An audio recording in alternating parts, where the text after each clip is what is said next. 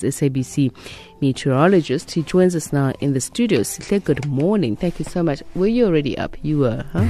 You always take the weather with you. Morning. Yes, of course I was up, and I was actually very happy to be up today.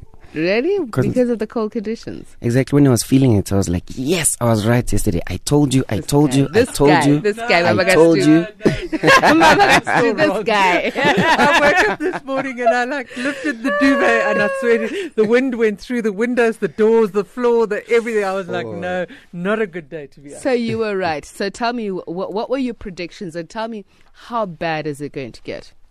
Well, the worst is over, luckily. So the snow as falls. in for the year? Like, that's what I want to hear. Wishing. The worst is over for this particular system. It was a strong one. Mm-hmm. We did expect some snowfalls, the strong winds and the heavy rains. And luckily for us, but unluckily for the listener, most of those things happened. Yeah.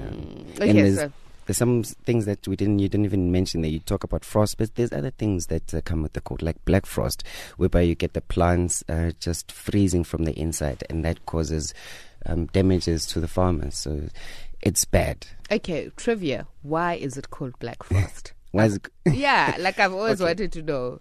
That one is simple because you get the white frost, the normal frost. Mm-hmm. And then this one, what it does is that if it kills the plants, you wake up in the morning and then you find that later on in the day when the sun comes up, the plants become black. So they call it black frost because it kills the plants and then they become black because it's the plant itself, the stem that dies on the inside from freezing, and then it cannot obviously transport water. You didn't think you were going to get a logical answer to that. And I didn't think so. Okay, so tell me, you say this was a very strong system, yeah. It wasn't only the cold front, it was an upper air trough associated with the surface front. So the front was the thing that we saw, but it came with other things that we probably didn't see. We saw it as meteorologists, then we said, this front is strong. What did you see? What did you see? Exactly. You're right.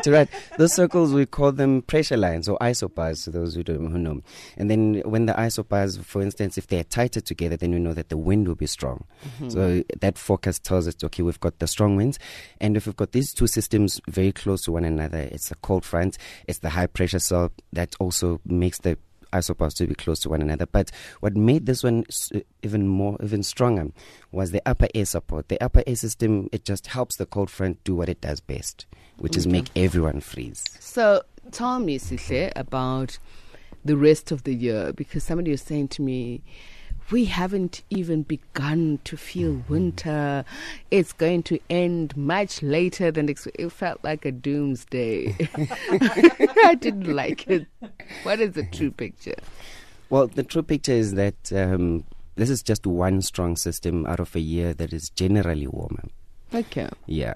So after this system, we're going to go back. Well, now we're in winter, so it will be cold for the next couple of weeks up to the end of July. Mm-hmm. But then after that, it doesn't mean that this will be the coldest year we've ever had. No, it's still going to go back to normal.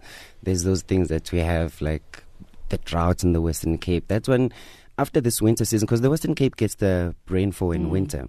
So now that they're getting some rainfall, that's good. But then after that, we're going to go back. Hence, the water restrictions in Cape Town have not been lifted yet. So that when we get out of the rainy season, it will go back to normal, and they still need to save water. And the rest of the country can expect similar, a normal year. Nothing extremely above average in terms of rainfall and temperature, and nothing extremely below. Sihle needs to come back again sometime soon. I'm just enjoying what he's telling me. It'll be warm. It'll be warm still. So those boots that I haven't brought out can stay in my cupboard. Thank you. Why on earth didn't you bring them out? Oh, my word. I just felt like it's just not yet time. Today is the day to bring out everything. Yes, everything. Yes. Thank you so much, Sihle. Sihle Kunene is the SABC meteorologist.